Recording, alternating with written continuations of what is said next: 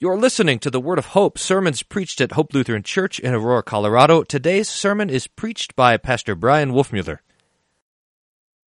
In the name of Jesus, amen.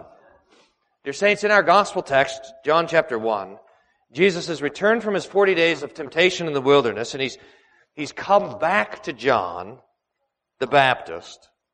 And John, seeing Jesus, preaches the most beautiful of sermons. It's only one sentence long. In fact, I've thought before of trying to preach a one-sentence sermon. The confirmation kids taking notes would like that. I can't get to it, but John does it. And I'm not sure if any of the prophets or the apostles have ever preached a more beautiful sermon than this. 13 words, John says. Behold, the Lamb of God who takes away the sin of the world. With that single sentence, John takes all of the theology of the Old Testament, all of the religious practice instituted by Moses, all of the worship that God had set His people to, and he piles it all on Jesus and says it's all about Him. Consider, for just as an example, the Day of Atonement, Yom Kippur. Leviticus 23 gives the details. There were a lot of things that were to happen on that day. That Day of Atonement, as I think is on the 7th day of the 10th month, that day was the only day when anybody would ever go into the Holy of Holies in the temple. Remember, there was the holy place and then the most holy place. And you would never go in there except for on the Day of Atonement. Only the high priest would go in there. He would go in twice, first with the blood of a bull for himself and then with the blood of a ram for the people. But also on that day, they were to take 2 rams and flip a coin for them, and one ram would be sacrificed, and the other ram would be the scapegoat. Now imagine this. The high priest would get this goat right there in the middle of the courtyard of the temple, and he would put his hands on the goat, and he would start to speak all the sins of all of the people that year, right over the head of the goat, confessing their sins. We've been discontent, and we've grumbled, and we've complained against God, and we've been bitter, and we've lied, and we've hurt one another, and we've been full of lust and unchaste, and we've been angry and violent and rebellious and blasphemous.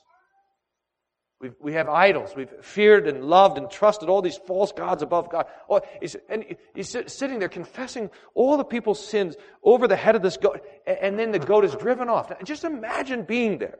I mean, if it was happening right here, and your sins are being confessed over this animal, and then it was being driven out of the camp. I've read that in the histories that they would drive this goat out, and this was extra. This was not from God through Moses, but this is an extra practice that they would do. That not only would they drive the goat out into the wilderness, but they would find a convenient cliff and drive the goat off the cliff.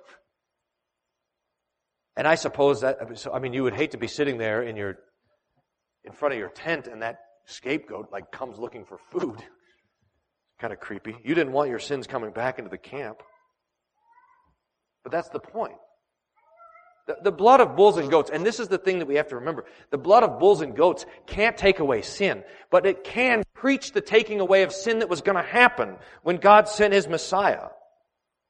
That is the thing that we need to remember with the scapegoat. That goat was preaching the goat to come, the lamb to come, who would truly bear the sins of the people and carry them away. And that's the theology of all of the sacrifices of the Old Testament. When you go to the sacrifice and you see a lamb burning on the altar, or a goat, or a bull, or a pigeon, or whatever, and you know that lamb didn't do anything. That bull didn't do anything. I mean, you know, when the priest is there confessing the sins, the goat didn't commit those sins.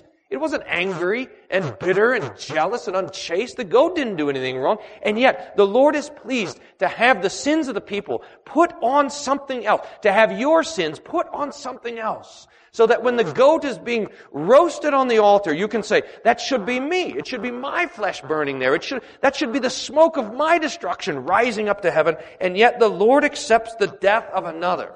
The Lord accepts a substitute in my place. The Lord will provide a true sacrifice, the Messiah, who will truly be able to take away the sins of all the world. And that is what John is doing when he points at Jesus and says, behold the Lamb of God who takes away the sin of the world. He says, remember the scapegoat? That scapegoat who carried all the people's sins away? That's Jesus. He is here. He is the one. It's not just the Day of Atonement, though, really. All of the stuff of the Old Testament.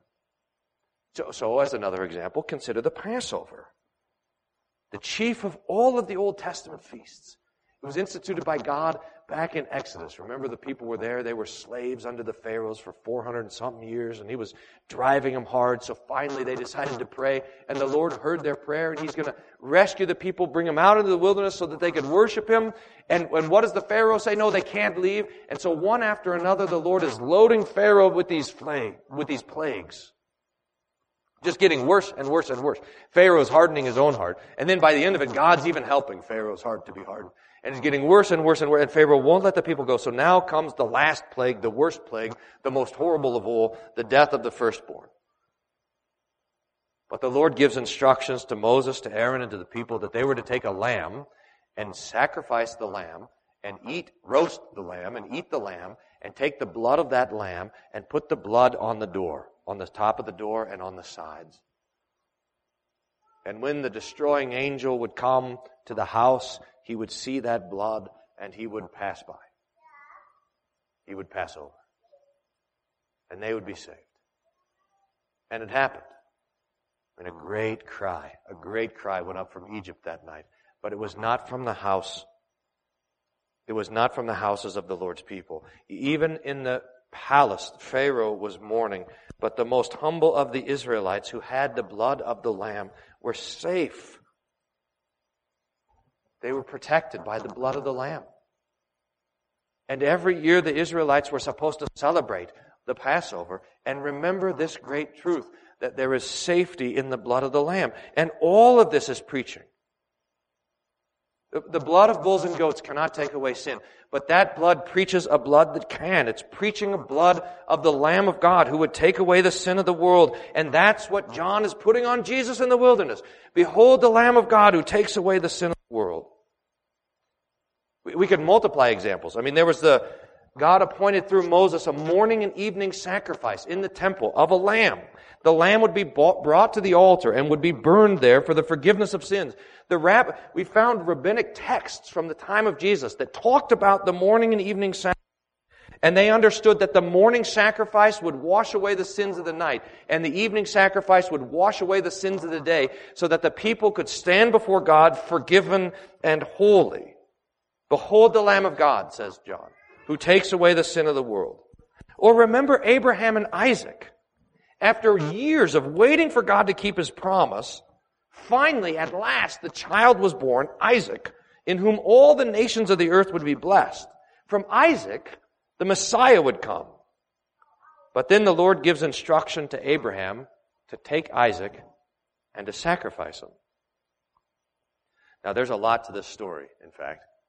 But just quickly, we want to remember that this command to sacrifice Isaac was not a test of Abraham's love. It was a test of Abraham's faith. The test that God gave to Abraham was not just to see if Abraham would obey the most crazy and outlandish thing that God told him to do. We often think of it that way. Like Abraham's sacrifice is just to do whatever God says to do. It's much, much more than that. There's something very specific happening with the sacrifice of Isaac. Isaac, remember, is the child of promise. God told Abraham that through Isaac, his own descendants would be as many as the stars of the sky and the sand on the beach. Through Isaac, the Messiah, the promised Messiah, would arise and destroy the devil. Isaac, in other words, to say it very simply, God promised to Abraham that Isaac would have children. And this is where the test is. Would Abraham believe that God could keep the promise to give him grandchildren through Isaac, even if he sacrificed Isaac? And the answer is yes. Abraham believed. Abraham believed that Isaac would get married and would have children, even if he sacrificed him on top of the mountain. And the book of Hebrews tells us why. It gives us more insight into the thinking of Abraham. It tells us more details. It tells us that Abraham thought that God would raise Isaac from the grave. After all, he had to keep the promise. That's why Abraham was willing to sacrifice Isaac, because he knew that Isaac wasn't going to stay dead no matter what. God had promises to keep through Isaac, and so this couldn't be the end of him. One way or another, God would keep His promise. Now, it's just important for us to understand the sacrifice of Isaac rightly. If we don't see that it was this child of promise that God was calling Abraham to sacrifice, then we miss it altogether. But it turns out that God didn't raise Isaac. He had another way of keeping the promise. He prevented the sacrifice. The angel stopped Abraham's hand, and they looked over and they saw a ram there, caught in the thicket, his horns stuck in the weeds. And they took the ram and they sacrificed that ram instead, so that the Lord provided. In fact, Abraham named that place Jehovah Jireh. The Lord provides. And he explains it. The Lord provides Himself as the sacrifice. That place is where David would build the temple, or Solomon would build the temple in Jerusalem. That very place. It's where the Lord provides. Again, this is the preaching that we have to hear. That the Lord accepts now the death of another in another's place. He accepts the death of the ram in place of Isaac. And this preaching of the ram on the hill is what John is preaching in the wilderness. Behold the Lamb of God who takes away the sin of the world. In fact, one more. Because this goes all the way back to the very beginning, the Garden of Eden, when Adam and Eve disobeyed God and realized that they're naked, and they sew together the fig leaves. Remember this? They sew together fig leaves to cover their shame. We've made the point before that those fig leaves are like a picture of every human religion, every human religious endeavor, an attempt to cover our own shame by our own works and efforts. And these fig leaves seem fine until Adam and Eve hear the sound of the Lord in the garden, and then they're terrified and realize that the fig leaves aren't enough, and they run from God and hide in the bushes. But God finds them, stands them up in front of them, gives out curses, and wonderfully gives out promises of the devil-crushing seed of the woman.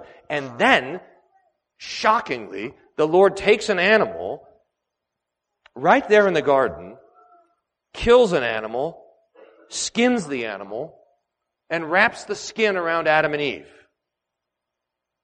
These fig leaves just won't do.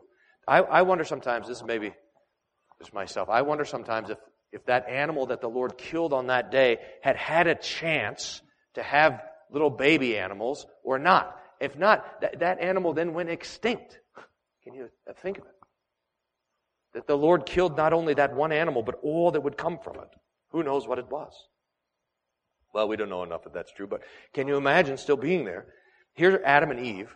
There's no death. There's been no dying. There's been no shedding of blood. Nothing like this in all of the history of the world. And Adam and Eve are now watching the Lord take with His own hands an animal that didn't do anything at all wrong. Adam and Eve are the ones that sinned. The Lord takes that animal. The Lord kills that animal. Its blood staining the garden floor. The Lord then hangs that animal up and strips the skin off of that animal. Its carcass is hanging there from a tree. And the Lord takes that skin and wraps it, still warm, still wet, wraps that skin around the shameful, shaking bodies of Adam and Eve. Is this what it takes to cover our sin and our shame, they would ask? And the Lord would say, no, this is only preaching the sacrifice that is to come, the sacrifice of the cross. Behold the Lamb of God who takes away the sin of the world. John is heaping all of this on Jesus. It is the preaching of Isaiah. Remember Isaiah 53. Isaiah, in fact, has preached all of these things that we've heard already, that the Lord would provide Himself as the sacrificial lamb. Isaiah says it like this: all we like sheep have gone astray. We've turned every one of us to his own way, and the Lord has laid on Him the iniquity of us all. He was oppressed, He was afflicted, He opened not His mouth, like a lamb that's led to the slaughter, like a sheep that's before its shearers, that's silent, so He opened not His mouth. The Lord laid on Him, on Jesus, the sin of all of us. This Jesus is the one that Isaiah preached, who would carry the affliction of God for the sins of the people. This one that John preaches is right here in front of them. So John has piled up all of the Old Testament preaching, all of the Old Testament practice, all of the Old Testament sacrifices, all of the Old Testament blood, all of the Old Testament worship. He's put it all on Jesus and says, He's here. He's arrived. The one you've been waiting for is standing in front of your face. He is the one. Behold the Lamb of God. It's just fantastic. But there's something, if you can believe it, even a little bit more wonderful than that. Because it's not just that Jesus is the one who fulfills all of these Old Testament promises. Jesus is the one who carries all of your sins. It's not just the pictures that John is putting on Jesus, but John is saying that God the Father puts all of your sin, all of your transgression, all of your breaking of the law, all of your failures, all of it on Jesus in your place. All of your imperfections, all of your transgressions, every single bit of your failing to keep God's law, it's on Christ. He is the Lamb of God who takes away the sin of the world. This means He is the Lamb of God who takes away your sin. He suffers in your place. He is the sacrificial lamb, so that God's anger falls on Him and not on you. So that just like the Old Testament people could go to the altar and see the lamb burning and say, it should be my smoke, my suffering. Instead, God accepts another. So we look at Jesus on the cross and say, that should be me. But my Savior Jesus Christ has taken my place under God's wrath so that I can take my place with Him in eternal life. Now this is the sermon that John is preaching for us. Behold the Lamb of God who takes away the sin of the world. Behold the Lamb of God who takes away your sin forever. And I want you to think about this. I want you to think about this tomorrow night. I want you to think about this when we hear the gospel reading of Christmas, that Jesus was laid in a manger where the sheep and the oxen outside Jerusalem were gathered. It's no coincidence that Jesus was preached to the shepherds who were watching over the flocks who would be sacrificed at the altar. It's no coincidence that Jesus is born in the midst of animals living outside of Jerusalem who would be destined for the altar. Jesus is born to be your substitute, to be your Savior, to be God's Lamb that carries away from you forever all of your sins. God be praised. Amen. The peace of God that passes all understanding, guard your minds and your hearts through Jesus Christ our Lord. Amen.